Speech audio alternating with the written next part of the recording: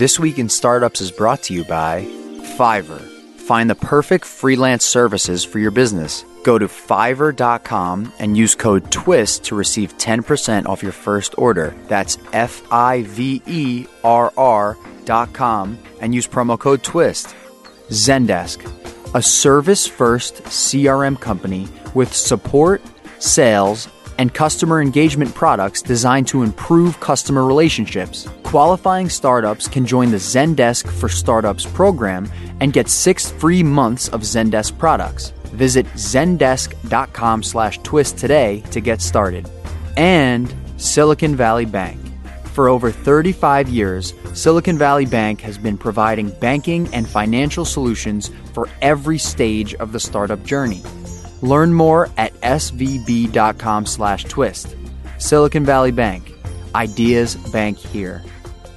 All right, everybody, welcome back to This Week in Startups. We're here. Today happens to be March 24th. Not sure when you're going to be listening to this, but we are in the middle of the coronavirus and wishing everybody well and everybody safe and practicing social distancing, which we are doing here. I'm in the studio and our guest is in the studio, but we are 6 feet apart. Yep. And so we're practicing social distancing and we're the only people in the studio except for the engineer. And we've been cleaning things like crazy on the program today after many mentions from his investors on this podcast. Dylan Field is here. He is the CEO and co-founder of Figma. That's Figma.com, which is a piece of software that allows you to design apps, websites, etc. And I think your original concept here, correct me if I'm wrong, was what if Photoshop existed in a browser window? Yeah, that was one prompt that kind of got us to Figma.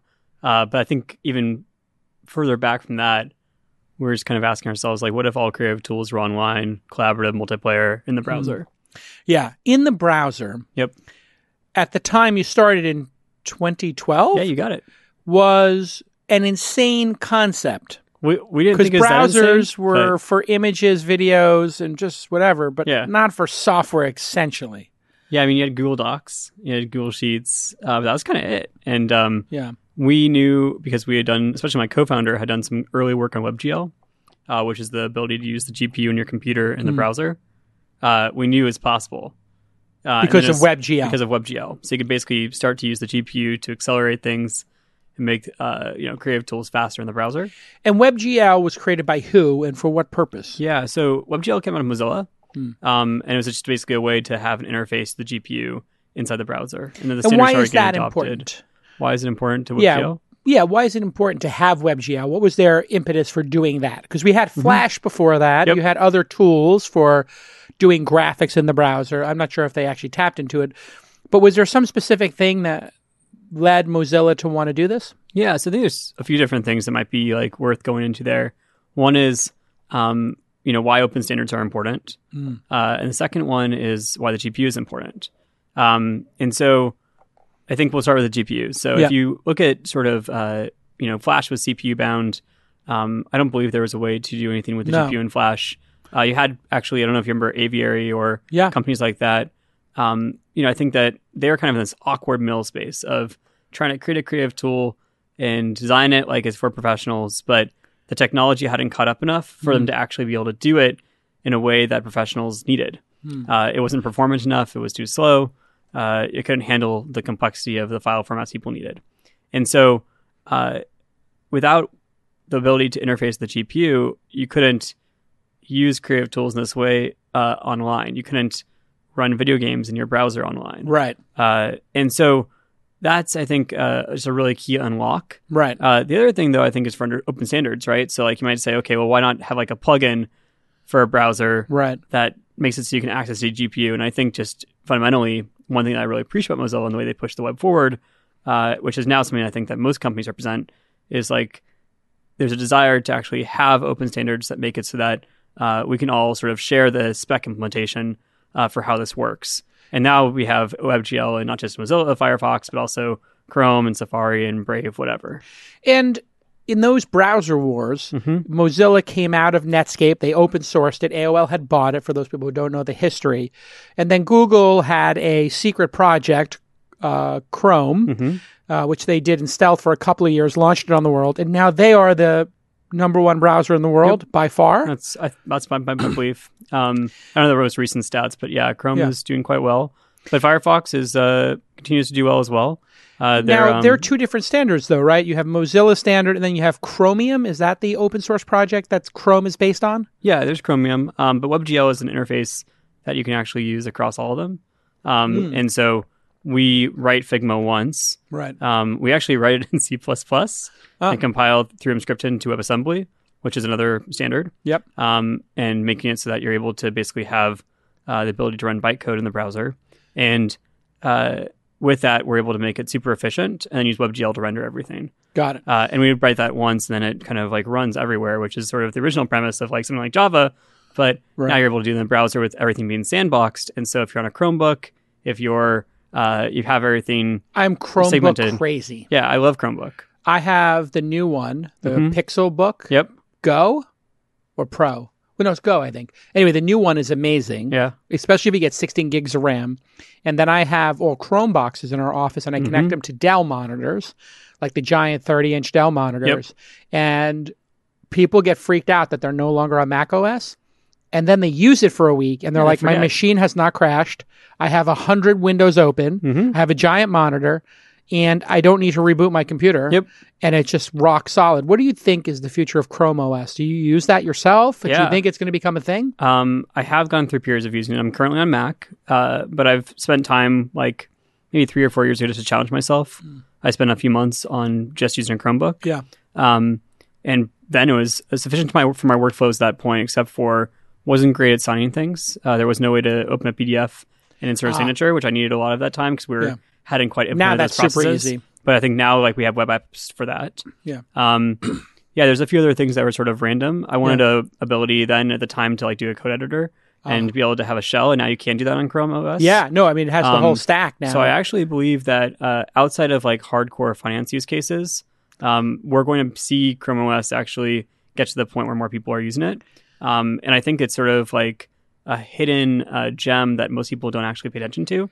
It's infecting schools because in a school, you log in with your Google account, whether it's Google Docs or Gmail, and your entire desktop just shows up. All your bookmarks, everything, your cloud, everything is just there. Then you log out if you're logged in as a guest, and it's gone. Yep. So the idea that you have a computer with a desktop and you left something on your desktop and you have to go home to get it, or you got a remote into your desktop goes away as a concept, which is incredible. Or if you have one computer there, so we have one computer in the house that's shared, like in the domestic office, and everybody uses it. So you go to log in and it's got everybody's little icon on the bottom. You log in, boom, and you're up and running. Well, the other thing I think people ignore about Chrome OS and Chromebook is that they've gone through this like very complex provisioning processes for school. Right? If you think about it, kids lose laptops, like they get damaged, all this kind of crazy stuff happens to it. Yeah. If you can handle that scenario, you can handle the enterprise scenario. And also, for sure, Chrome OS is way more secure than a lot of other systems. Right. Because it's all sandboxed in the browser. And so I actually think could be an incredible enterprise play there in the future. And so I keep watching for Google to do that. I mean, they haven't done it yet, but I think it could be really And how does Figma work in Chrome? Just perfectly, flawlessly? Yeah. And that's one of the things that people say why they don't go to Chrome, where they don't give up their ridiculously priced Mac computers, is because they're tied to the Adobe suite. Yep. Are you seeing people leaving the Adobe suite and moving to Figma? Yeah, we're seeing people leave lots of different platforms, whether it's Adobe or their computing platform of choice to adopt a cheaper computer. We're seeing like our vision for Figma is to make design accessible to everybody, and so that's a really key component of it, is to make it so that regardless of where you're coming from, you can use Figma wherever you are. When we get back from this quick break, I want to know how you see yourself in terms of competition with Canva, which has infected our organization. Probably a bad use of terms right now, but it really has spread like wildfire here. And then how do you compete against the Adobe suite and their new $20 a month or whatever it is to have the Creative Cloud when we get back on This Week in Startup? Listen, your business is going to need to pivot at times. You're going to need to be able to move quick and stay on goal and hit those targets. And sometimes it's impossible to meet those deadlines because your team's not big enough and there's too much work to be done. Well, where do you go to find that on-demand talent? How much is it going to cost? And can you be sure they're going to deliver? That's always the problem when you have to hire freelancers. Well, finding the right freelancer can be massively time-consuming, frustrating, and expensive. That's why Fiverr, Fiverr, is a platform that helps you keep business moving with their network of trusted freelance talent. They offer hundreds of digital services, including graphic design, copywriting, web programming, film editing. You get the idea. And you can search by service, deadline, price, reviews, and more. You'll know exactly what you're going to pay up front. No negotiations are necessary, and that's really the hardest part. You find somebody, you got to negotiate with them. They just take all of that out of the way at Fiverr. And they, of course, have 24/7 customer service, as you would expect from a professional operation. So go check out Fiverr.com, that's 2 R's, Fiverr.com, and receive 10% off your first order by using the promo code TWIST. I know that some of you don't need to save money, but please, when you go use Fiverr, use the promo code TWIST so that they know that we sent you. It's really easy. You can find all the digital services you need in one place at Fiverr.com. Use the code TWIST. Fiverr with 2 R's, Fiverr.com. Code TWIST. We use it all the time here, and we've had great results, especially on SDR work and research work when we're trying to find founders and companies and people to advertise on the podcast. We do all that work through Fiverr. There's no reason for us to staff up because that's seasonal. We have an event. We need this for 60 days. Then we don't need it again for 10 months. We use Fiverr. We can burst up and down, just like using a cloud service, and pay for what you need and not more. Okay, thanks again, Fiverr. All right, Dylan Field is here. He is the CEO and co-founder of Figma, which is, what is your one line for Figma? Yeah, Figma is a way to collaboratively design applications, websites, anything you want in the browser. So when I think of Figma, should I be thinking of it as a competitor to the Adobe Creative Cloud or collaborative with that? Or is it a competitor to something like InVision or on the margins, Canva? Mm-hmm. Because when I started in graphic design, we were using like Illustrator and Photoshop and PageMaker and all this other stuff. And then I stopped doing it myself. I have people doing it now. But once in a while, I get a link to, say, InVision or Figma. Who are your competitors and how do you position all of this? Because it feels like a lot of the work I used to do with designers is being done by my rank and file, folks. A salesperson or an operator or somebody from operations makes something in Canva.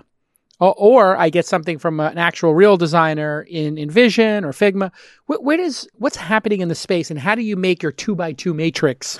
As we talk about in startups, 2x2 matrix XYZ, where it's cheap or easy to use or simple, whatever. How do you break down the competition here? Well, first and foremost, I'll say that I think everyone's trying to make their things cheap and easy to use right now. Cheap and easy is the that's strategy. I think the goal for everyone in the space.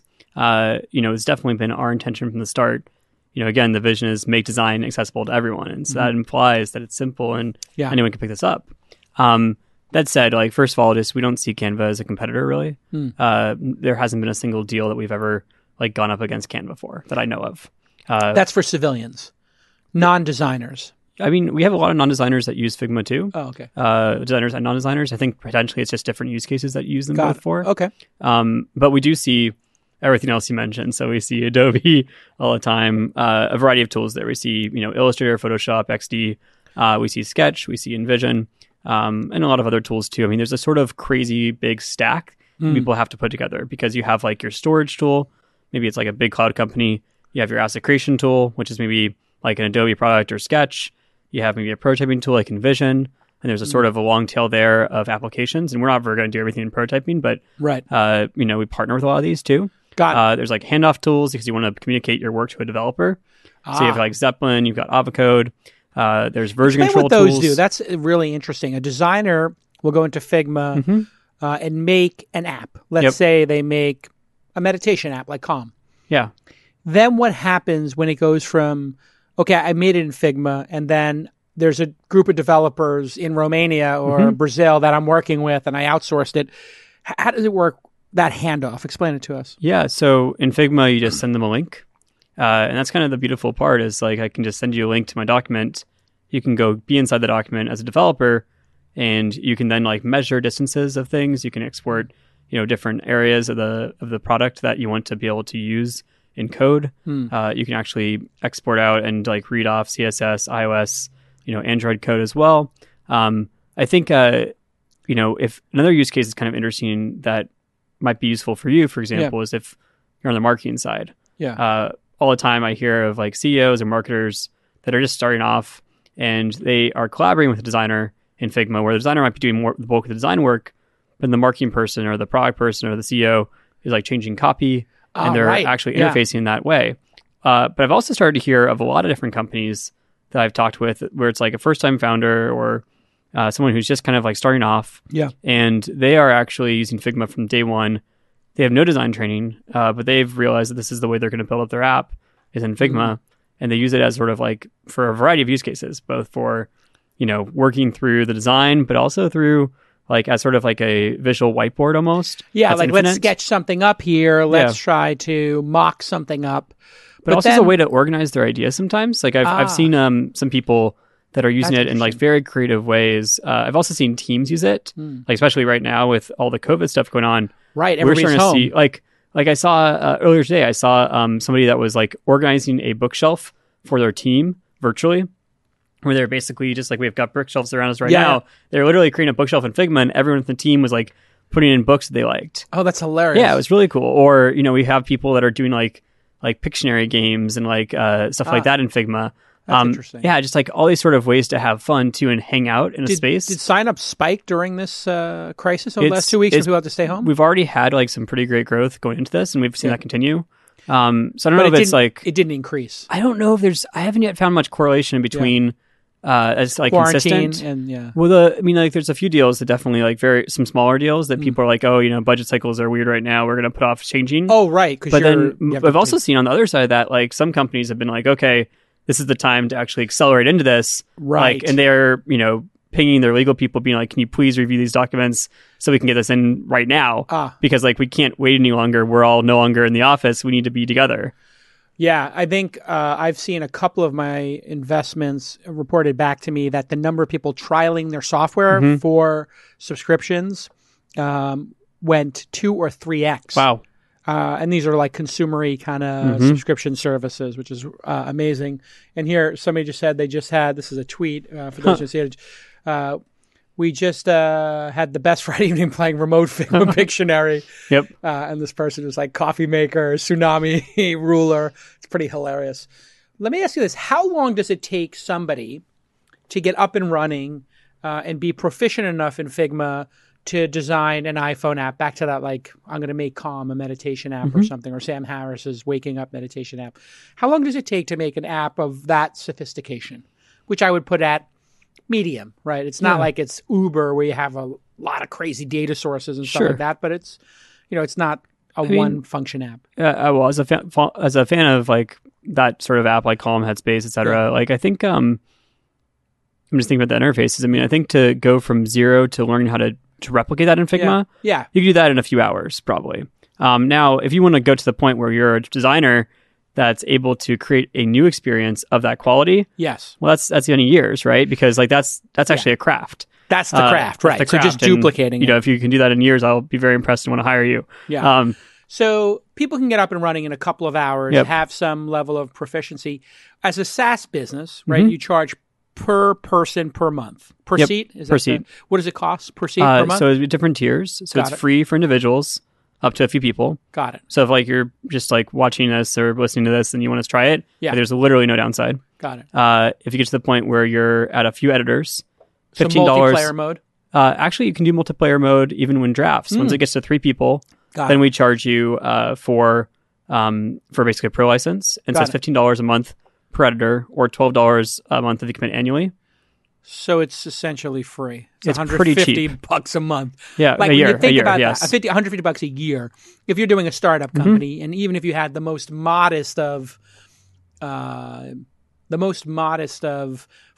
$25K from your aunt, like you can afford and that's the goal. $500 a year for the three of you to be on it, right? And then also if you're an enterprise company and you need more sophisticated security controls, stuff like that, then it's $45 a month per editor. So there's a little bit of a price increase there. Oh yeah, so that's but also the value that you're getting is Yeah. also a lot more as well. Got it. And so that's $600 a seat per year, or something like that, $500-600. Yeah, but less, which but yeah. puts you in the Creative Cloud kind of versus Adobe kind of space? I mean, we're still significantly cheaper than Adobe. Oh yeah, what does Adobe charge for something? It's all over the place. It depends on we which pay, bundle what, $25 or a month or something. I think you probably have like a Probably SKU have where it. you're only a few different apps. Yeah. So there's like a bundle where it's sort of a photography bundle for like I think $10 or something. Yeah.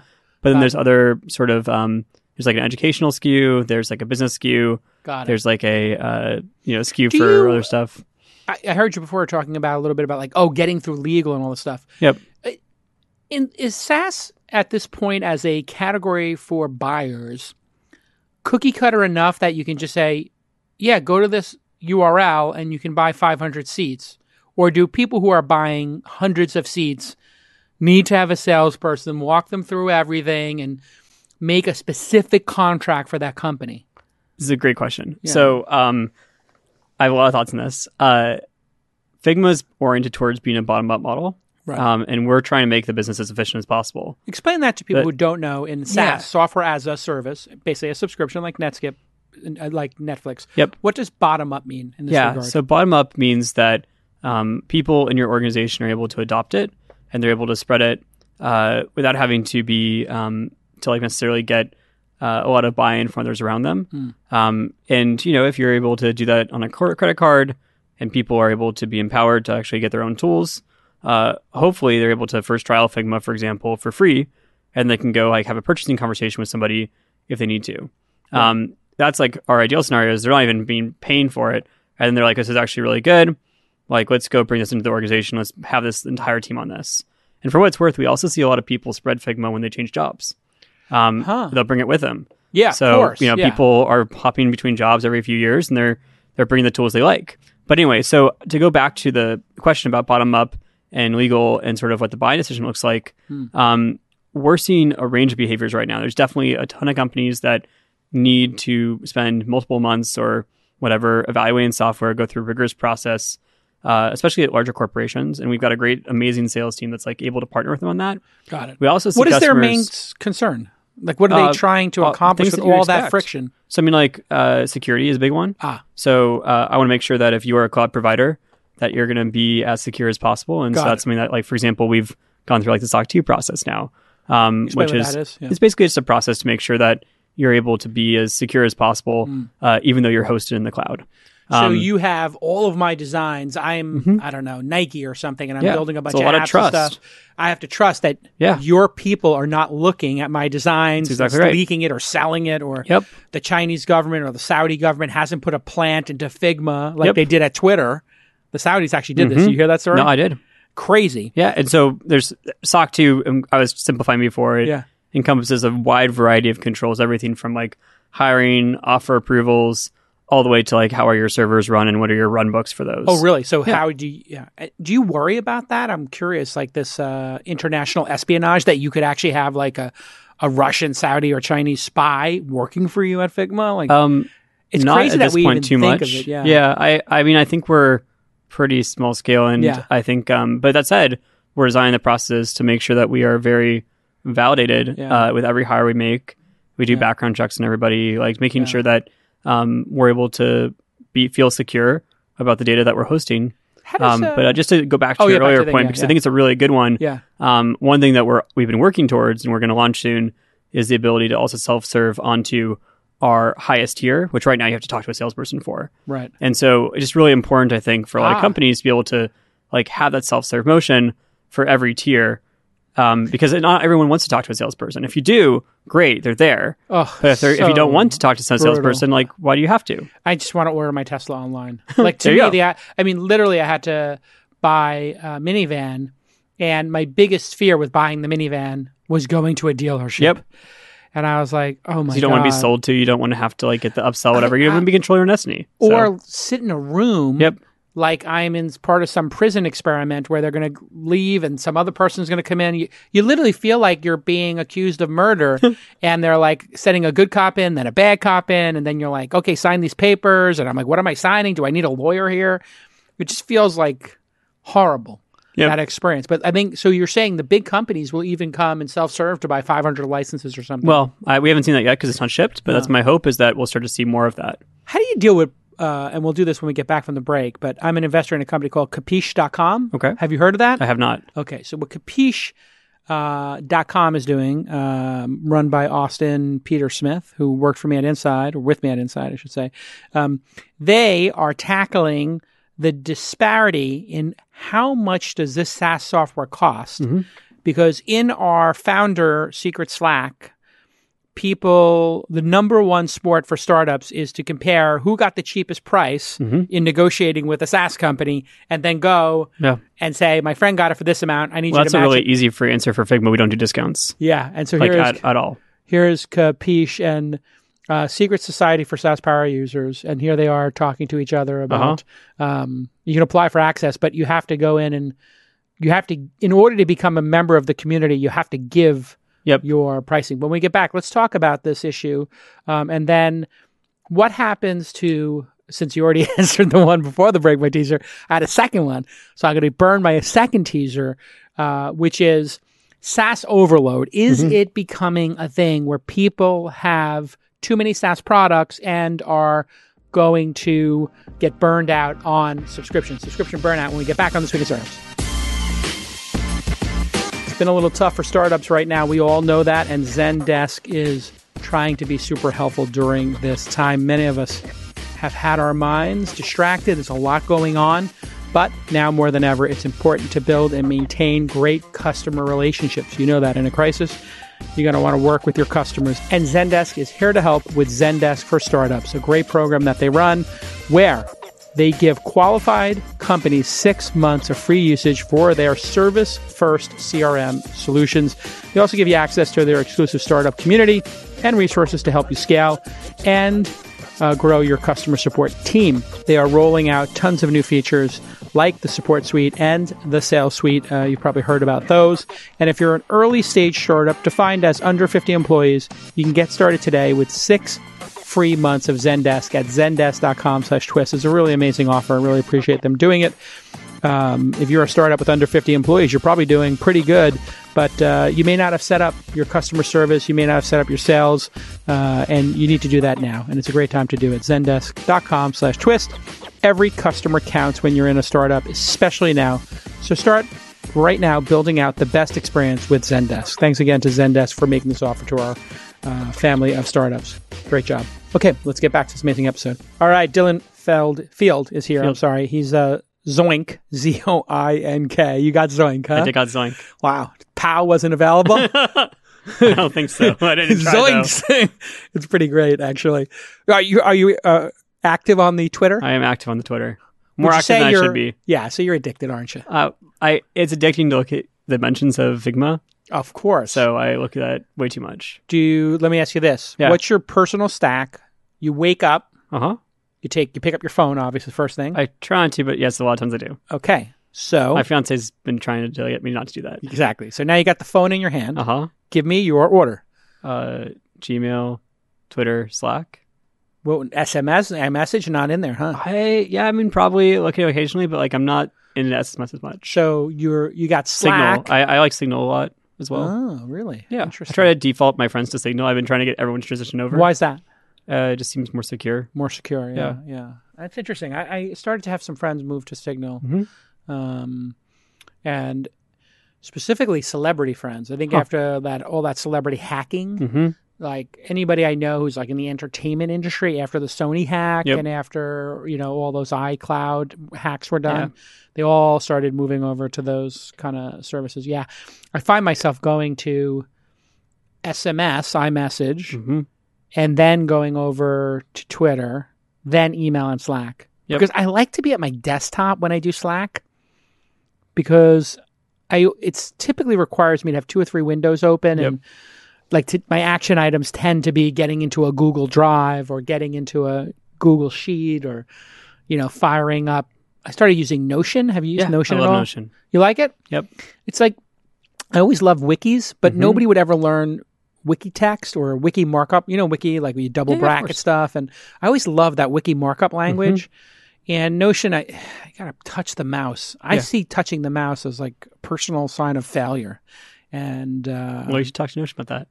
I should talk to Notion. Notion wanted to be, I'm trying to get the founder of Notion on the podcast. Yeah, and he says no. I guess he's a little shy, which is fine. But they were like, "Oh, we have a new product coming out for startups, and we'll send you our product person." I was like, "No, no, you don't get just to be on because I invited the founder. You don't just get to send your marketing person or whatever. Founders only. No VPs." This is This Week in Startups, right? It's crazy. Like, would you want to send your like VP of product here? I mean, my VP product is like way better. I'm sure than he's I am. fantastic, but this is not the VP of product. They're way more impressive. It's not the VP of, but he can't answer he or she cannot answer the questions about how you started the business. We're here to tell the story of the startup. Fair enough. Now, I want to get into two things: the funding of the company. Yeah. Let's put that on pause for a second. Before we went to break, I had a question about SaaS overload. SaaS overload, SaaS burnout. I, during this COVID crisis, said, "That's it. Give me a list of every single SaaS product." Yep.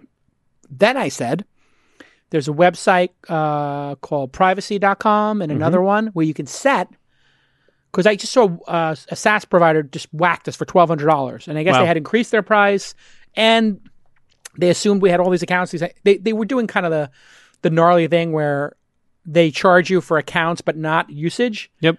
And that really upsets me because I like Slack's model where they're just like, this is how many people you use. So it's very divisive because some people like Slack's model and some people don't. I like Slack's model too. We're not doing it for Figma because we've actually heard people that say they don't like it. Got it. Because it's variable cost. Explain you don't know what's going to come. Explain the issue to somebody who doesn't understand what we're talking about right now. Yeah, so Slack's model is that you've got active user pricing. Now, the question is like, okay, is there enough trust to know that there's an active user? We've definitely looked at the model for Figma, and it's something that I think could be really interesting. To me, it incentivizes the right behaviors. Like if you get to the point where anyone can become an active user, and then you only charge the people that are using the service actively, that seems like a good thing. It seems very easy to talk about, right? So in Slack's model, if you are in a Slack room and you open Slack and the green light goes on, you get charged that month, even if it's for 30 seconds. Yep. I wonder if there's a minimum threshold. Like you have probably to be on I don't know what it is because I think like the sort of flip side of it for us at least is that Figma, like if you try to rip Slack out, like you'd have like people protest, Of course. I just can't, not even so conceivable. Here, but they don't turn your account off. It's only if you use it. So for Figma, the equivalent would be if I clicked on a link and I opened Figma.com and I looked at something on Figma, I'm right now, active. so viewers are free in Figma. Okay. So editors are the only ones we charge for. Great. So if you edit something, but we're not doing that yet. Right now, it's like, okay, if you're an editor, you can kind of restrict it before your next pay period. And if you restrict it, we just assume that you're in good intention and not trying to cheat our system. But if somebody came to you and it's like, hey, you built this for 3 editors for the last 6 months, you would give them a credit, right? If we thought it was like really clear that it was wrong. Yeah. But also, if it's like depends on the case by case basis too. This is what you got to do. Is you got to build the SaaS industry now has to build trust. And when I completely agree with that. They don't send a monthly notice of your bill by email. They should do that. They don't send the monthly recap of who used the product. And Slack is the gold standard. They send you your monthly utilization every month. Yeah. So I love that about Slack is the trust part. Yeah. I think it's hard to get all of the different parts of this right for sure. Yeah. To figure out, okay, what are all the controls of like when somebody is a full user of the product? Right. Because in a sort of hybrid world, what does that mean? Right. Maybe this in Slack example, it's like single channel guest versus multi-channel guest versus a full user, etc. Every SaaS product seems to have some version of this. Right. I think another example for you, it's editors versus viewers. Yeah, it's a simple version, but there's also like, okay, what if you have someone that's just like on one project in the team? There's other variants as well. Yeah. And then there's, I think, in addition to it, I think there's a lot of different touch points that a company, like people forget how large Slack is now. Yeah. And so making sure that you're able to really have a team that's dedicated to like increasing trust. Like I would give us like a B minus C plus right now on this. Yeah. And I'm a harsh grader for sure, but I definitely think there's things we can still do because we are doing them to make sure that we increase trust for our customers and transparency. Yeah. And like, obviously that's what we want, especially in a time like this. Yeah. Where we've got people that such a no-brainer. Yeah. Especially when there's a downturn, people are really looking at costs. Yep. I think it's super important that you know exactly what your bill is going to be. And that if there's not like some prizes there. And so we're really trying to make sure that we're clear about that. What was the name, Nick, producer Nick of Broder's company? I forgot the name. Do not pay. So there's donotpay.com. Josh is awesome. Josh is awesome. Yes. He's a big Twitter guy. Yeah, he's great. And Well, then he's there's great, as good as a human in person too. oh, is he? Do you know him? Yeah. Oh, you're friendly. We're both Teal Fellows. You're both Teal Fellows. Yeah. So no one Wow. Teal Fellowship. There we go. And now we opened it up. How Okay. does one Yes. become a Teal Fellow? Well, you have Take to us be into that. You young. apply. Yes, gotta be young. I applied when I was 20. Okay. I'm 28 now. How did you become of the Teal Fellowship Uh-huh. and Peter Thiel at the age of 20? Well, I literally just applied. So I mean, I was a second class of Teal Fellows. But how did you find out that that even existed I in see. the world? I think TechCrunch, honestly. sort of a TechCrunch or something. Yeah, and then News that was the article. first time I saw it. And then a guy from the Teal Fellowship, that was one of the fellows from the first class, reached out to me through a mutual friend. We grabbed coffee for like literally 5 minutes, and because he was late, and then he's like, "You got to be a Teal Fellow. I'll text you about it later." What does Bye." it mean to be a Teal Fellow? What What happens? You get $100,000 over 2 years to start a company, and it's non-dilutive. There's no equity investment from them. So it's a gift from Peter Thiel. Yeah, basically, from the Teal Foundation. Got it. So he gives you, and then how many are there? And is there some 20 secret? per year. 20 per year. And then in addition to just like the money, what I think is actually more valuable is there's Right. a community behind it. Got it. So people like spend time together. And they take how many pints of blood a quarter? 0 for me so Zero far. pints of But blood. I can't talk about the people in the new cohorts. You I don't can't know. the new cohort. No, that was the joke of I Silicon know Valley which was the joke blood. it is, yes. Now, what would you say they're selecting on? What are they Oh, man, optimizing great for? question. I think when it they pick them? I honestly think it changes every year. Okay. And Why you did know, they pick you, do you think? What did they tell you? You're I so think- iconoclastic? Are you like an alt-writer? Are No, I'm you not. an independent thinker? Do you a contrarian? I tried to be It's gotta be meta-contrarian contrarian, actually, right? and they actually had an essay question on. And by the way, the alt-right didn't even exist when I was That's applying. true. Yeah, that's true. It's predates. But when they basically had the famous Peter Thiel question of like, what's one thing you believe about the world to be true that others don't believe or something? What did you write? I thought I'd be meta-contrarian, so I wrote an essay about how I don't like chocolate. You don't like chocolate. I don't like chocolate. Oh my! So I wrote a Just end the full-on. interview. I know. This sorry. is bullshit. It's great now. to Honestly, see you. it was great to meet you. But so you said you don't We've met like before. chocolate. Did I pass on investing in Figment? No. But we met when in O'Reilly when I was in high school. Wait. We met when? Food camp. We met at food Yeah. camp when you were in high school.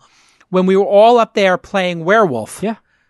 Oh my God! I'm remembering. You were like a high school kid. Yeah. I have a Mahalo mug. Or rather, my That mother has a Mahalo mug. That is hilarious. Thank you for my PTSD. Sorry. Mahalo was like my failed startup that got to 10. We were at $10 million a year Wow. in run rate before Google just said Mahalo, eHow, how stuff works, Yeah, it was a big change. answers.com. You all are ranking too high and off. And Wow. they took 80-90% of our traffic overnight. Then they took the answers from our websites and put them in the one box 5 years later. And now when you go to Google and you type in how many people died of coronavirus, they put the number up top. Yep. That was literally the idea for Mahalo. I'm sorry to trigger this. And I look back on it and I just think, wow, what a sinister group of people. Matt Cutts and these guys lied and said we were web spam. Mm-hmm. When we did everything according to the books, we would index pages only when they hit 400 Yep. words or more, because they were like, oh, there's too many stubs in there. Like people are coming to landing pages that aren't filled out, like a short Wikipedia page. So we're like, fine. I told Matt, we'll just no index anything under 400 words. Everything above 400 words, then we'll index it. We'll just write the software to do that. Yep. And he lied to my face. And they literally, if there's somebody who wants to do an antitrust, just go back in time to them pushing Yelp down, putting eHow, Mahalo, everybody else out of business, or moving them down the page and ankling them and then replacing them with the one box. And the sinister thing is they use their technology to find the answer on your page and then put an abstract on the top. And if you opted out of that, they wouldn't index you. So they Man. gave you no choice. It was like one of the most sinister moves in the history of, it taught me a lot about business, which is, when you're up against one of these big companies, they will lie to your face, and it doesn't matter who you knew. I knew Sergey, I knew Larry, I knew Marissa, I knew everybody at the company, and I called them all, and I was like, I have to lay off 100 writers who are working from home for $15 an hour because you just took 80% of our revenue away, and we've been partners for years. What are you guys doing? And they're like, yeah, we don't know who's in charge. I'm like, well, can you get somebody on the phone? I'm like, well, Matt Cutts. And Matt's like, yeah, we got reports of web spam. I'm like, which page? What? Yeah. Oh, so somebody asked, what is Foo Camp?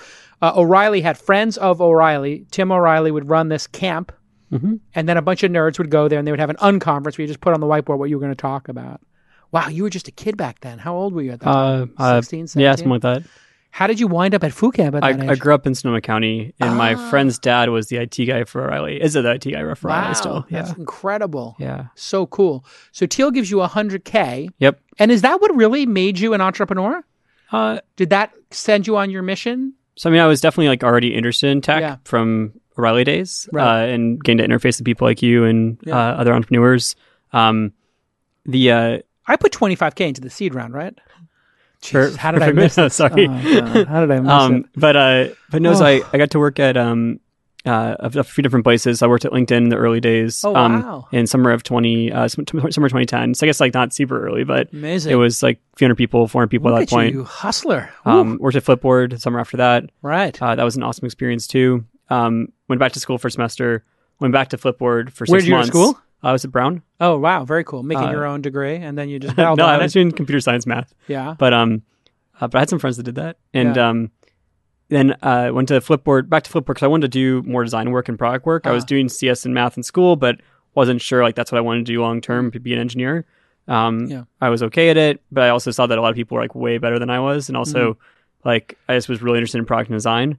And Flipboard was willing to like give me a design internship when I really had not much experience in design at that point. That's amazing. And so took him up on that. And then while I was there, started talking with my now co-founder, then TA, a guy named Evan Wallace, who had been doing a lot of WebGL experiments. And we were talking about like, would we ever start a company? He was the one person I would like think of as a co-founder because he was brilliant and humble and kind, just like an amazing person. Thought, okay, let's go figure out if this is something we want to do. Right. And the Teal Fellowship I applied to kind of on a whim because I thought, okay, if we end up going down this path, like there's the 1% chance that we do this, but like in the world we do, like we probably want some cash to go like pay for bills and stuff like that. Yeah. So I applied. We originally applied, I think, with an idea around drones because like it's 2011 at the time. Yeah, drones and just like big. The two different technologies we thought were cool were like drones and WebGL. Yeah. And so the drone idea was pretty terrible. And then like, I think within a few weeks after I applied with that, I said, okay, actually, we're not going to do that. And Evan and I have been talking about like, okay, the only way you can really do a drone business is, it seems like surveillance is probably the only thing.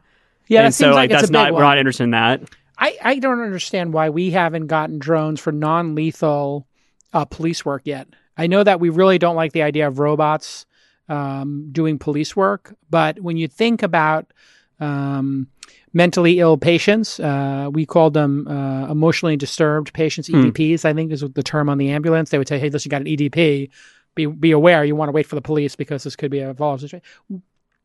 Why we don't have non-lethal drones that can just fly above somebody and drop a net. I know it seems cruel, but it's a lot less cruel than somebody getting shot. The things that I'm more interested in drones doing right now, sorry, this is a bit tangent, but let's do it. But tangents are great. There's like my friend Star is working on a company, I believe, working on like how do you actually do drone deliveries of like critical medical supplies. Yeah. That I think is like extremely cool. We had somebody on the podcast who was doing the one with the fixed wing drones that can be launched from these little like almost like rubber band spring things and then be landed and you kind of hook them. So, and they're so cheap and they can go so far as opposed to battery operated quadcopters or whatever. But these VTOLs are coming and we're actually going to have the Chinese VTOL company that's already putting humans in these quadcopters on the podcast later this year. Awesome. All right, when we get back from this break, I want to talk about how you funded the company because you recently got Sequoia to do the Series C after they turned you down for the B. I want to know how you got the number one venture capital firm in the history of Silicon Valley to say yes after they said no when we get back on This Week in Startups. Silicon Valley Bank is built to help move bold ideas forward and faster. For more than 35 years, Silicon Valley Bank has helped startups go from the seed stage to Series A and beyond. With that kind of experience, they know how fast the world of innovation can change. That's why they offer services that can expand with you at your pace, which is probably a fast pace if you're listening to this podcast. That means insights, expert advice, and scalable solutions for each stage of the startup journey. They anticipate your needs before you actually do. Maybe this is why 69% of U.S. venture-backed companies with an IPO in 2019 chose to work with Silicon Valley Bank. So here is your call to action. If you're a founder, potential founder, or just somebody with an idea and a whole lot of ambition, Silicon Valley Bank has solutions that'll help support you from the seed stage all the way up to the big stage. Visit svb.com/twist, TWIST. That's right, Silicon Valley Bank. Ideas, bank here. Okay, let's get back to this amazing episode. All right, Dylan Field is here triggering my PTSD from Mahalo.com days. Sorry for that. It's okay. What's interesting about that business, we did a bunch of YouTube videos and they still make... I think it might be how I got the mug. It's probably how you get the money. We're still making a ton of money every month, like maybe 10 or 15 grand just from the YouTube videos being up there because they're so well indexed. And we have one site called XFIT, XFIT. YouTube.com/XFIT. We have 3 million subscribers. Wow. And we haven't posted new videos in 5 years. And I'm trying to find somebody to buy it or partner with me on it. So if you're into fitness and you want to do this, let's go. But what's interesting about that is, I talked to Sergey Brin about, this is back in the day when he was still super involved. And he's like, well, what would you do better or different? And I said to him, like, if you're going to make changes, a way to be a better partner is to simply make beta.google.com, have an ombudsman, as opposed to Matt Cutts kind of lying to us in our faces. I know you like Matt, so I like Matt. Matt's I know Matt's widely liked, but he lied to my face, and I'm going to never stop saying that because he cost a bunch of people their jobs. He did apologize to me later. He wrote me an apology letter and said they didn't handle it the way he thought they should have, and he was sorry for what I went through. But I mean, that still cost 100 people their jobs because he lied to my face about us having like being spammers. But I said, just if somebody were to use your platform and do something like tag spamming, when like on Instagram they put like 50 hashtags and they have nothing to do with what you're following, and they're just doing it to get caught up in search. If somebody did that on your site, in the beta.google, it would flag them and let you see it. And say, these are the things that have been removed, and here's your site, and here are the things we're concerned about, and communicate that to people. I think so. I think and they don't communicate that. Well, so just to kind of like level up a bit for the topic, I think there's actually something that's a gem here for all companies. And it's something I'm thinking a lot about is in terms of design. So for Figma, one thing we do in our product process is try to just like get features out in front of the community as fast as we can. Not to just ship them, but also just to get the feedback on them. Right. But people can get upset if you change stuff. Well, it's less about managing people being upset and more about getting to the point where you're building the best product. Yes. And I think that the thing that's going to be really interesting here, so one thing we're trying to do with Figma is talk more and create more of a movement around what we're calling open design. And what is open design? So basically open design is like a few different things. One is, how do I become, in my organization, how do I do design more openly? But also in the context of the world, how do I have a design process that my users, my customers can actually be part of? Right. But doesn't that be more transparent? Isn't the downside to that being transparent that you're educating your competitors? It depends, right? Like another way to think about it is like you're actually becoming more anti-fragile. You're creating a community that's more loyal to you. Right. And you're working with them and partnering with them for the long term to make the product that's best for them. Explain to people what anti-fragile means. It's kind of like, I actually don't know if I have like a good one-line definition. Do you? Well, it's Taleb's idea that there are certain, there are systems that do better in times of crises or with volatility. So if something is volatile, like the moment now, what does better in volatility?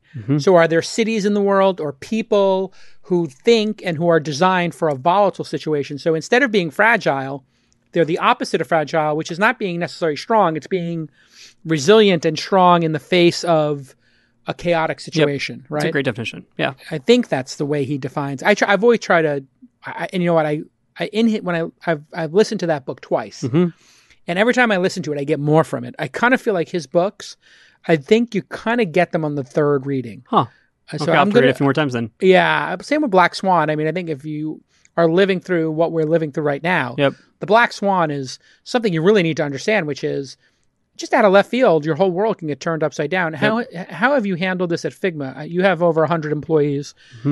You were a work in the office mostly company. Yeah, we're 160 people. Yeah.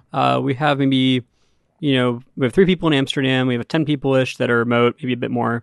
Now, of course, we're all remote. Yeah. I think there's a few things that we've done to handle it.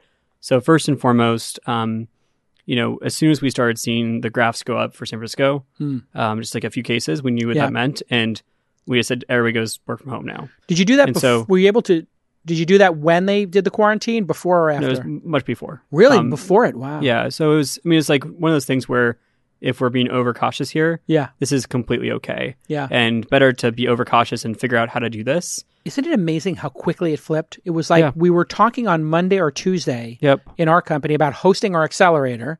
And it was like, yeah, it's under 50 people. They said keep things under 50 people. The Warriors game is still happening.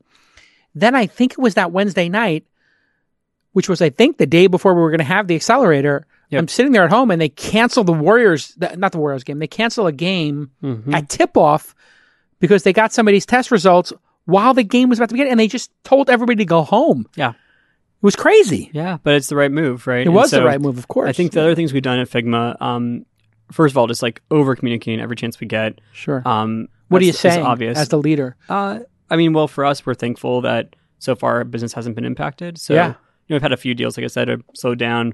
A few Sure. deals have sped up. But overall net, it seems like things are growing roughly the same pace. Nice thing about having a subscription business. Yeah, I it's think in fairly terms of uncorrelated. anti-fragile, Yeah. probably subscription businesses for remote products would be the anti-fragile in this market. Yeah. That's what we think we're seeing. We'll know more soon. Yeah. But I think, and also I'll say this too. I think that the next few quarters, everyone's impacted Sure. because if companies are laying off people, Yeah. et cetera, which is the likely chance of what we'll see. Yeah. I think everyone's impacted, even companies that thrive in a remote situation. If I half said, like, of we're your not seeing it companies, yet. if half of your companies lay off 10 or 20% of their employees, they're Yep. certainly going to reduce the number of seats. Of course, yeah. And then people who are not using the product might be looking at their monthly credit card bills and changing it. That's what I went through and I was doing with this Do Not Pay and Privacy.com. We're looking at those solutions right now. And both personally and at our companies, we're doing burner cards for each SaaS product with the amount we're currently paying. Yep. So if they try to do $1 more, the card times out. Mm-hmm. And I'm doing this also for horrible customer support places like the New York Times and the Wall Street Journal, where they make you call them on the phone to cancel and then harangue you for canceling. The Wall Street Journal is the worst. And the Wall Street Journal has all this weird, confusing pricing where you pay $30 a month and then they pop it up to like $20 a week or something, and all of a sudden you get this huge bill. And so I'm going through every single thing. I think these companies charge $10, $20 a month to have this service. Wow. And I think that's going to become the gold standard is you just have a credit card for each of your SaaS providers, which means the SaaS providers need to behave back to our second or third segment They here. have to be ethical, transparent. Ethical, high transparent, integrity. sending the bills, and then you don't surprise people, and they won't use these tools. But this is the inoculation that people are using. Versus, do you think people, now that you're a work from home company, and you obviously you were not all in for work from home. You believe in people being in the office and collaborating. I think it's great for people to be in physical spaces together. Yeah. So you were not bought into this like other people are. Do you think? Let me define that more. Yeah. So I think bought into the possibility of it, but still think there's great benefits to being in an office. So how does that change when this crisis ends in, I think, April 15th? Oh man, I think that'd be awesome if it's true. I think that'd be Apple's awesome. opening their stores in the first 2 weeks of the rumor, and I don't know if it's been confirmed yet, but I heard some inside information. They're going to open Apple stores in the first 2 weeks. Yep. And I think restaurants are going to start opening again April 15th or so Yep. in that time frame. And then I think Trump said something like, we'll be back for Easter. So I think people are going to get the test results back. We're sitting here on the 24th. I think last week was peak fear. In my mind, it could be this week for people, but I experiencing peak fear last week. I don't want to do be a downer here. Okay, go ahead. But should I be? Yeah, do it. I think Dylan, nobody knows. I mean, that's one thing we've learned here is nobody knows. I think that we're going to see. I hope that for California and for other places that have put more restrictive measures in place earlier, that we'll see. Sort of like the stabilization, the fact that you're talking about, and hospitals won't be overloaded. I don't think that means that we can all just go back to work and go back to the way we were living before. Because I think we'll see a second wave effect, right? Where there still is the virus out there, and we'll start to see it spread again, and then hospitals will be overloaded then. So I think the what do you think? You think San Francisco, there's a chance San Francisco Bay Area, San Mateo County, et cetera, says 2 more weeks of this, 4 more weeks of this? I think it could be a lot longer potentially, and I think there could be all the way to May or June. I don't know. I'm not sure, but it's I think that there's also potential for if we start to see people disregarding the orders. I wouldn't be surprised if we see enforcement. Yeah, and that's something that's I think people aren't even thinking about right now. Yeah, but it's that would be civil unrest on a level that would be disturbing. I don't know. Would it? It depends on sort of like how people think about the situation. But in any case, going back to sort of our comms, I mean, I think given that we've been very fortunate to be in a situation where we're doing well as a business, just trying to focus people on, okay, look, we're safe right now, but we also understand that, it doesn't matter if we're safe or not. Like, your productivity is going to be related to the outside events right now. Right. And there's so much anxiety going on that, like, if you take a day off, if you're a parent and you've got kids at home, like, we know your productivity is going to plummet. That's like, what I tell people. I was like, listen, just here's credits for urban sitters. Here's ways to offset that. We had a $1,000 bonus for everybody in the company, or stipend rather. Just like you can use it to improve your work from home situation, or you can use it for other things if like that's what more is needed. Because these are times that the problem with childcare is you shouldn't be bringing another child. We were thinking about getting extra childcare at our house, and we're like, we don't want to introduce another person. We're thinking about getting a tutor, and I think a lot of parents are going through this, which is, okay, a tutor sounds like a great idea, except what if that tutor was out at a spin class last week or at a bar or they just flew somewhere and they're asymptomatic, and they're going to all of a sudden infect everybody. You can't bring a tutor in. I think we're going to get so much testing online in the next 10 days. Because we did, I think, 50,000 tests yesterday or the day before, and that was on top of like 150. So we increased a third. And I think we're still doing 50,000 tests a day. I think we might get to 100,000 tests a day. If we do that, we've blown away all testing in any country. Now imagine we have 1 million people tested in the major cities, et cetera. We're going to look at this and go, okay, here are the people who've been tested, have it, and are no longer, who are now, what do they call them? Like the herd immunity or whatever. We're going to start knowing who has it. The fear is going to go down. I believe that we're not going to have, with the exception of New York, I don't think we're going to have overloading in the ICUs. I hope that's right. That sounds great. And then people are going to go, I'm going to go back to work if we have enough distance between our desks, if people are wearing masks, and here's the kicker. I think we're going to get into a show me your papers. And it's going to be, did you take a test? And what were the results? And you have to be tested every 15 days. If everybody gets tested every 15 days, we're going to have a really good handle on where the pockets are. And imagine you got on the subway and had to show your papers and got your test, which is the forehead temperature. I think the question is like how many tests are there? And also unlimited when they go to these new ones, right? The IgG test, whatever they're calling them. I'm not sure. The reagents I heard were limited, so that's why I'm asking about it. They're limited now, but the amount coming online and the profit motive to do like at home tests and all this stuff has kicked in now, and so I think it's just going to be unlimited testing between 15 and 30 days. Anybody who wants a test, you'll have 10 tests. I sure hope that's right. Desk. That sounds great. Yeah. Oh, it's absolutely going to happen. And the inside information I heard is that the ICUs in California and in Washington, they're starting to now empty, and they're not filling. I've also, my New York's a problem. One of my ex-coworkers, his wife is working in an ICU right now, and where? In King County, and where's that? It's near Seattle. In Seattle. Near Seattle. Seattle. They don't have masks, like they're the hospitals are overflowing. So it's really, I think there's a lot of different information out there, and so interesting. The number of tests went down dramatically in Washington. They're not giving. They only give tests to people who need them because of the supply. Because of the supply, they only give them to people who have symptoms, and they don't have any more people with symptoms. So the number of people being tested is just plummeted down to like 20% or something. So they're definitely on the downside of the slope. But you're correct that it could kick back up. Yeah, so we'll see. This is such a crazy time. Do you think? I'm really, again, feel very thankful that like things going well, but also like my heart goes out to all the companies that are struggling right now. And it's I have a lot of friends that are, both in tech, but also outside of tech that are having a really tough time. And so it's, anyway. I was playing cards last night with my LA poker group. My friend, a lot of people are popping up like poker games and then putting on Zoom to do something at midnight with their friends. And one of them's in the restaurant business, and he was like, Hakkasan, the great Chinese food restaurant and clubs, laid off 16 or furloughed 1,600 people. And David Chang laid off everybody or furloughed everybody. Everybody's laying off everybody. Yeah, it's bonkers. Really sad. The restaurant business and that stuff. He told me in LA that this is what he believed. 80% of restaurants in Los Angeles will shut down. Yep. I was like, how is that possible? Why don't they just not pay their rent? He said the landlords have been looking for reasons to kick out the old tenants. Wow. Who have sweetheart deals, and they might be able to sell their building. So they are going to take this as an opportunity to foreclose on those restaurants. But there's also like the second and third order effects, right? So it's like, okay, well, for real estate, actually, what will supply shock do? And then also from there, will people actually be willing to go out and see these places right now in the first place? Yeah. Or for construction, like, can you actually create new buildings when there's not like the workers to do that?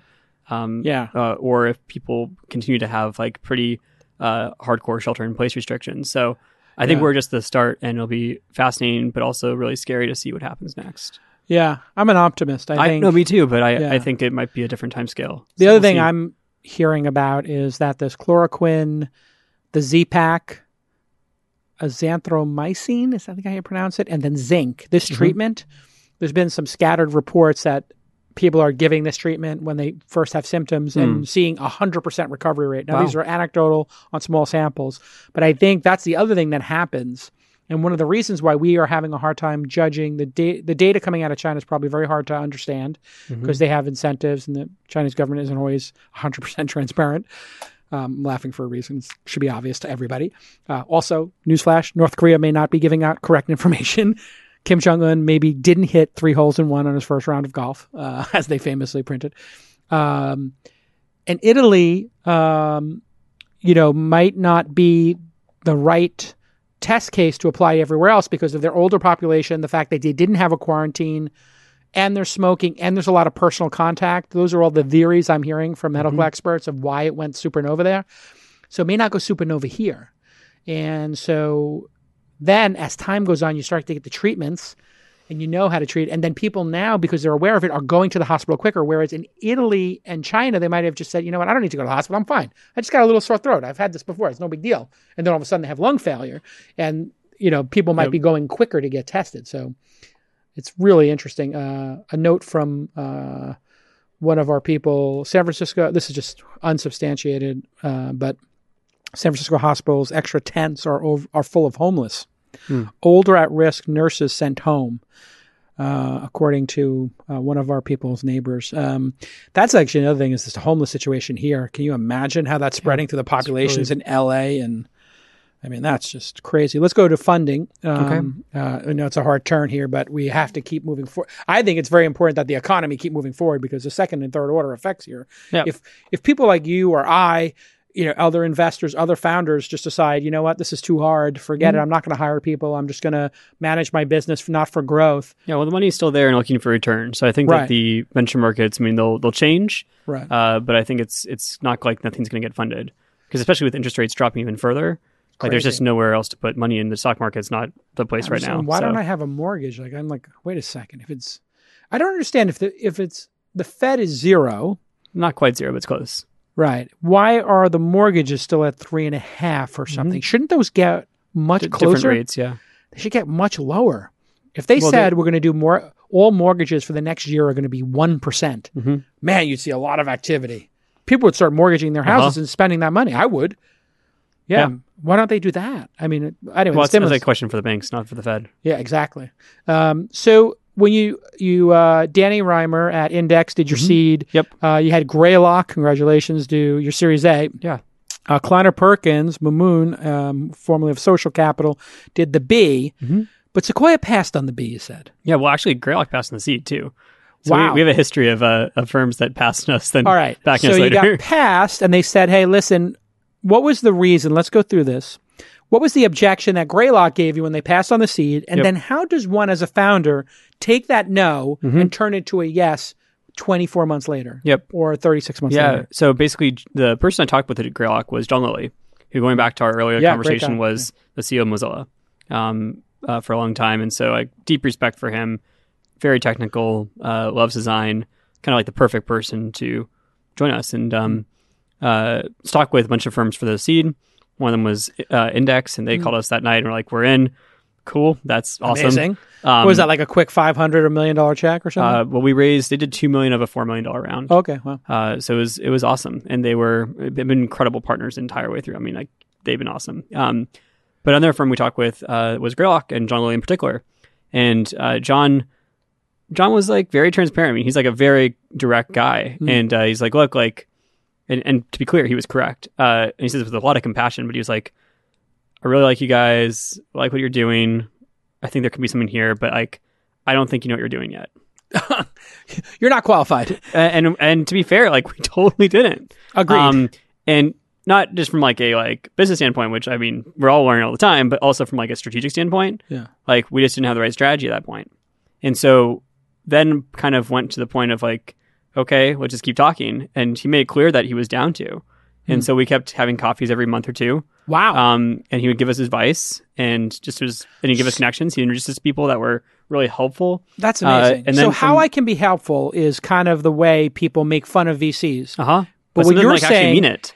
in John Lilly's case of Greylock, he actually did that. He didn't have skin in the game. And he was just helpful. And he was just helpful. Genuinely awesome and helpful. So people hate venture capitalists in Silicon Valley because they think that how can I be helpful is like pandering nonsense or whatever, when in fact, it is your firsthand experience. I mean, I think most investors I've met in Silicon Valley, and this is a biased experience for sure, and I'm not saying everyone shares this, but have genuinely be helpful. And like, also I think like the investor sort of personality type often is definitely one that's much more nurturing and like wants people to succeed. Like that's kind of like I don't think you make it long as an investor if you don't have that personality type. You have to be of service. And it's if you're not of service and you're like the aggressive like Shark Tank person or whatever, like that's not the thing that actually happens. No, this is why like when I got pitched on Shark Tank when it was Dragon's Den and they were just bringing it here, and when they pitched me on it, and I was potentially going to be on it in that first season. I mean, I did 2 calls with them and then I didn't wind up on it, which made sense because I didn't have any successful investments at the time. And I said to him, I said, you realize that this like negotiation, because I watched the Dragon Den stuff, I was like, this is not actually how it happens. Like you're not trying to diminish the person and make them feel bad so you can get a better deal. You're kind of doing the opposite. You're trying to build them up knowing they're going to storm the beach and the likelihood is failure and they're going to get their head blown off and this company's going to zero. So you're kind of sending them off to this crazy war knowing, so you want to get them pumped up to storm the beach. Well, there's also the incentive for investors of like, you don't know when the next company's like the next amazing company, next Uber, whatever is right in front of you. And so you don't want to piss someone off. Bad for optionality. That, like, exactly. We want the chance to like lead the next round or whatever. Yeah, if you were a jerk to Travis during Scour or Red Swoosh, you may have missed Uber. Yeah. Or if you were a jerk to Elon at X or Zip2, maybe you don't get Tesla and SpaceX or Boring Company. But I've also like just had very few experiences where investors are jerk. Like most of them have been awesome to me. Yeah. But going back to John, and he was at some point after a lot of coffees, he said, look, like if you ever think about raising a Series A, and this is when we're still in stealth mode, by the way. Like, wow. We hadn't yet launched anything. Had no customers, but we had started like a very small alpha. And he's like, if you guys think about raising an A, let me know. And a few weeks later, I called him up and was like, hey, like, think about raising an A. Really want to work with you. We did talk with a few other firms, but like I basically just wanted to work with John. And if even if the other firms had said yes, I don't know if I would have gone with them. It's a good lesson for investors, like be of service, be as helpful as you can. And as Naval told me when we were both starting off, maybe 10, 11, 12 years ago, maybe 10 or 11 years ago, we both started to do angel investing. And he said, Jason, the reason we're winning is because we're in a competition to see who can be the most helpful. And the 3 most helpful people right now, 3 or 4 most helpful people are Paul Graham, you, me, and Ron Conway. Huh. And we're the ones who go talk to founders and write small checks. That's the race to be the most helpful. And I'm going to start this AngelList thing. I'm taking my Venture Hacks blog and I'm going to make it a website. Like Facebook or LinkedIn for angel investing. And I was like, wow, that's cool. Totally. Crazy times. So Sequoia passed on the B. Yeah. So we talked with Mamoon, for example, for the B, and ended up doing it. He's an awesome. It was actually his first check in KP. Oh, was really? So I was really stoked about that. And KP I was a KP fellow as well. I was a Flipboard. They've been like, amazing influence for a long time.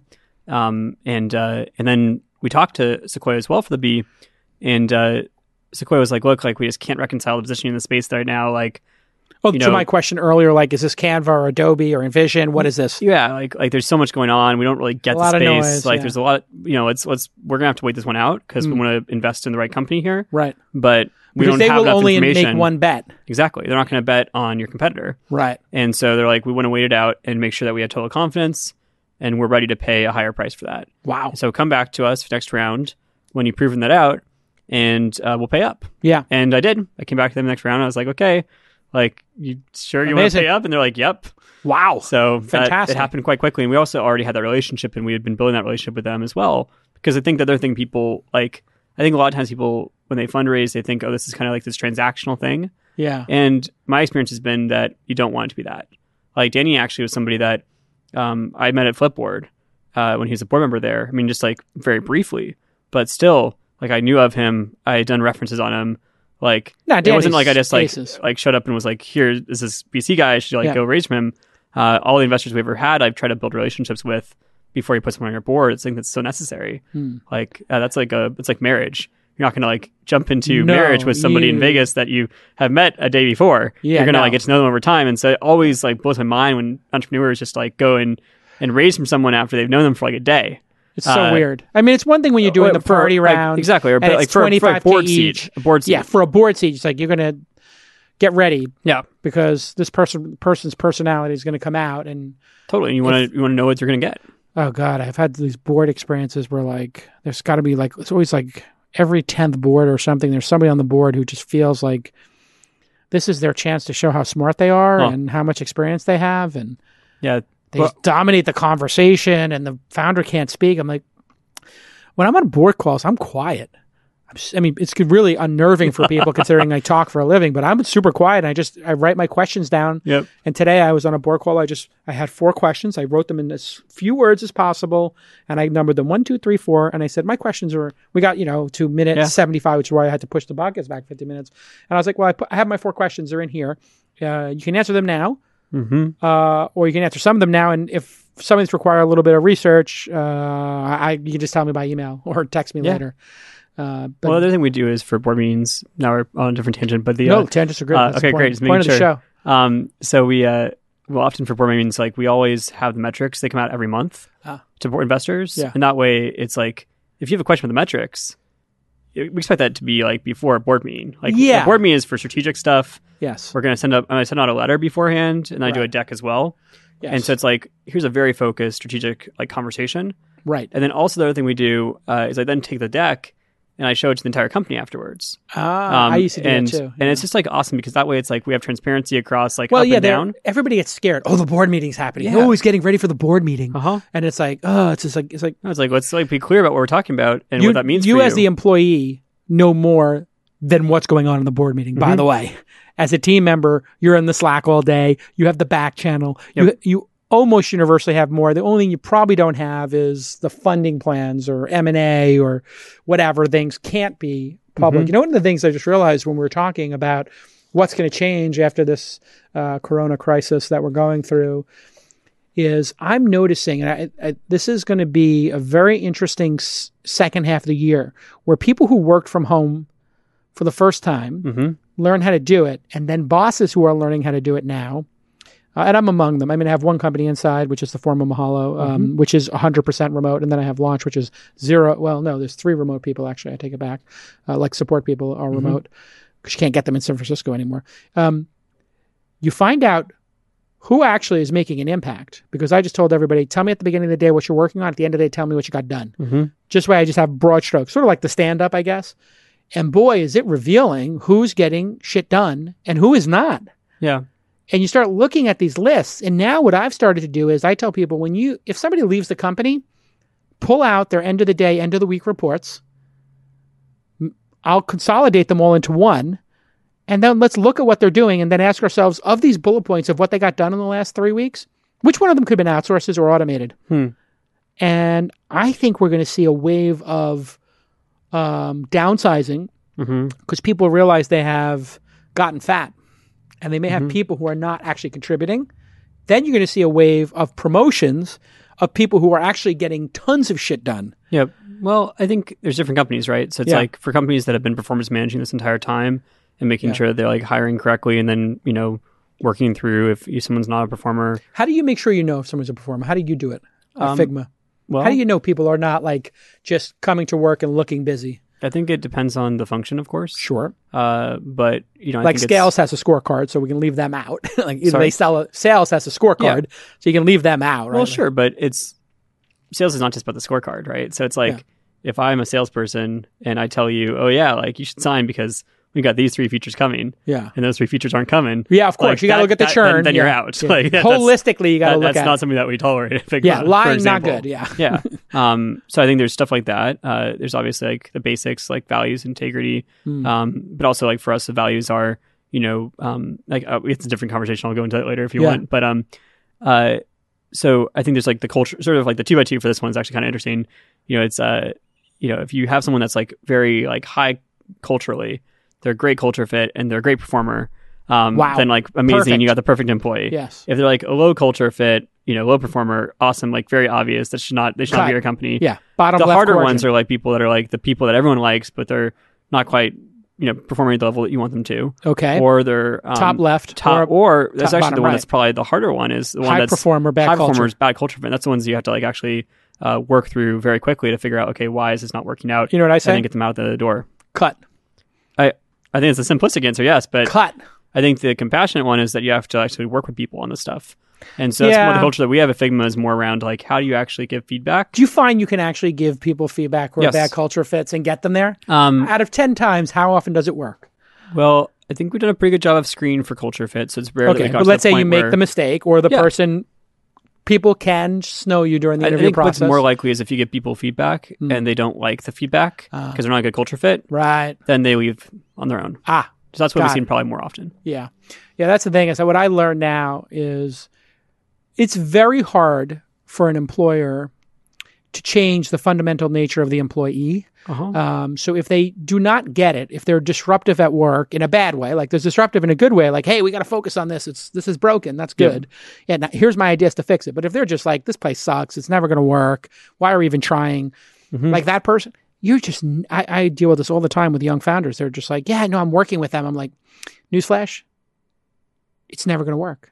I just ask people, are you a psychologist? Well, are you a therapist? It's not going to work. Like, why Yeah. are you wasting your time? Like, We don't really have anyone like that at Figma, so I'm thankful for that.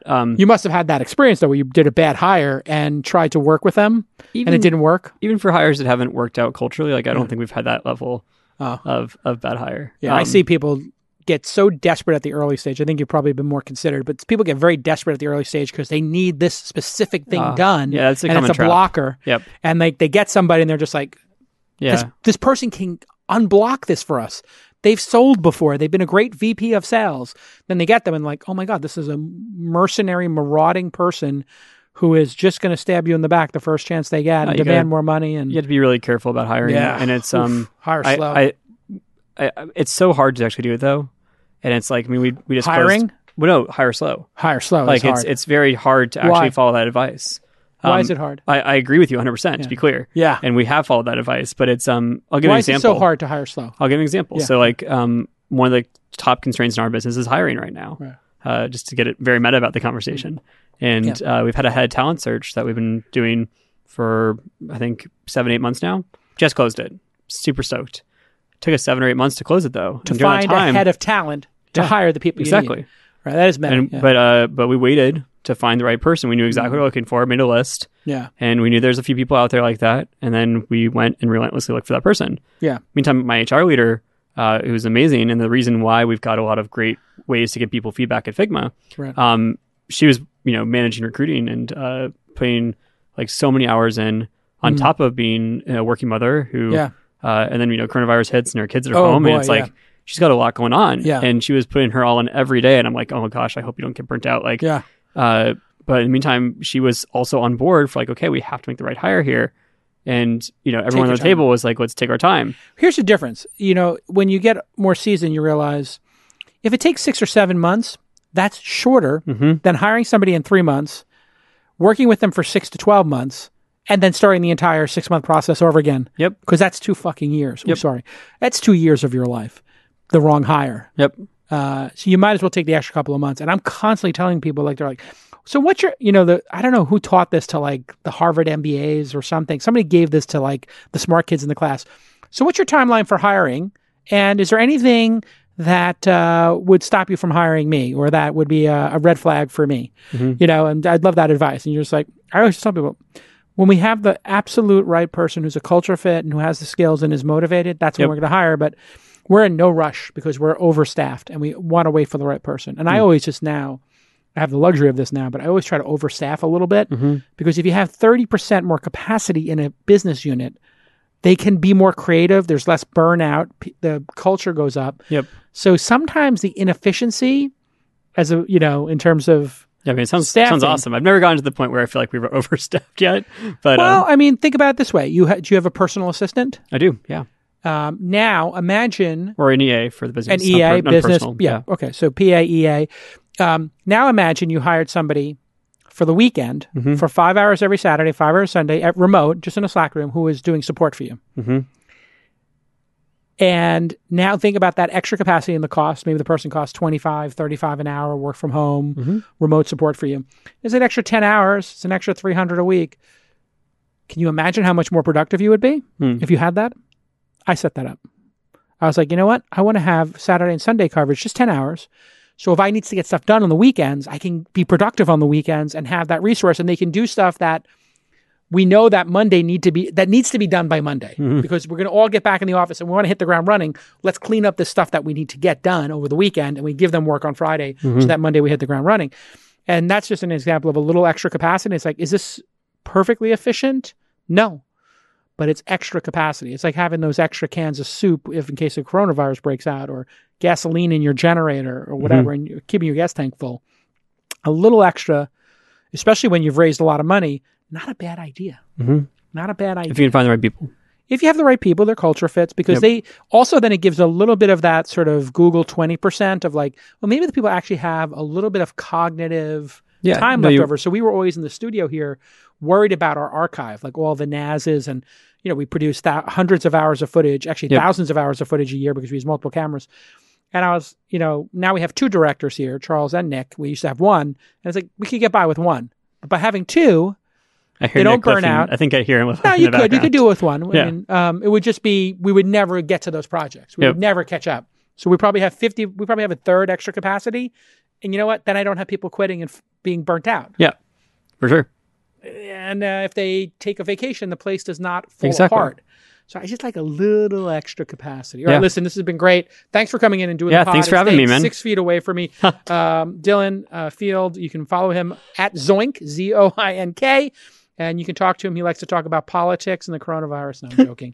Probably wants to talk to you about design. And Figma. Figma.com. Go ahead and get a free account. Start using it and make your dreams come true. You know all the people who use it. My team over at Uber. I don't know anybody at Uber anymore. Airbnb, right? Google, Microsoft, Dropbox. Everybody uses it? Not everybody yet, but we're working on it. Yeah. Congrats. Yeah. Thank you, man. All right. We'll see. Stay safe, everybody, and we'll see you all next time on This Week in Startups.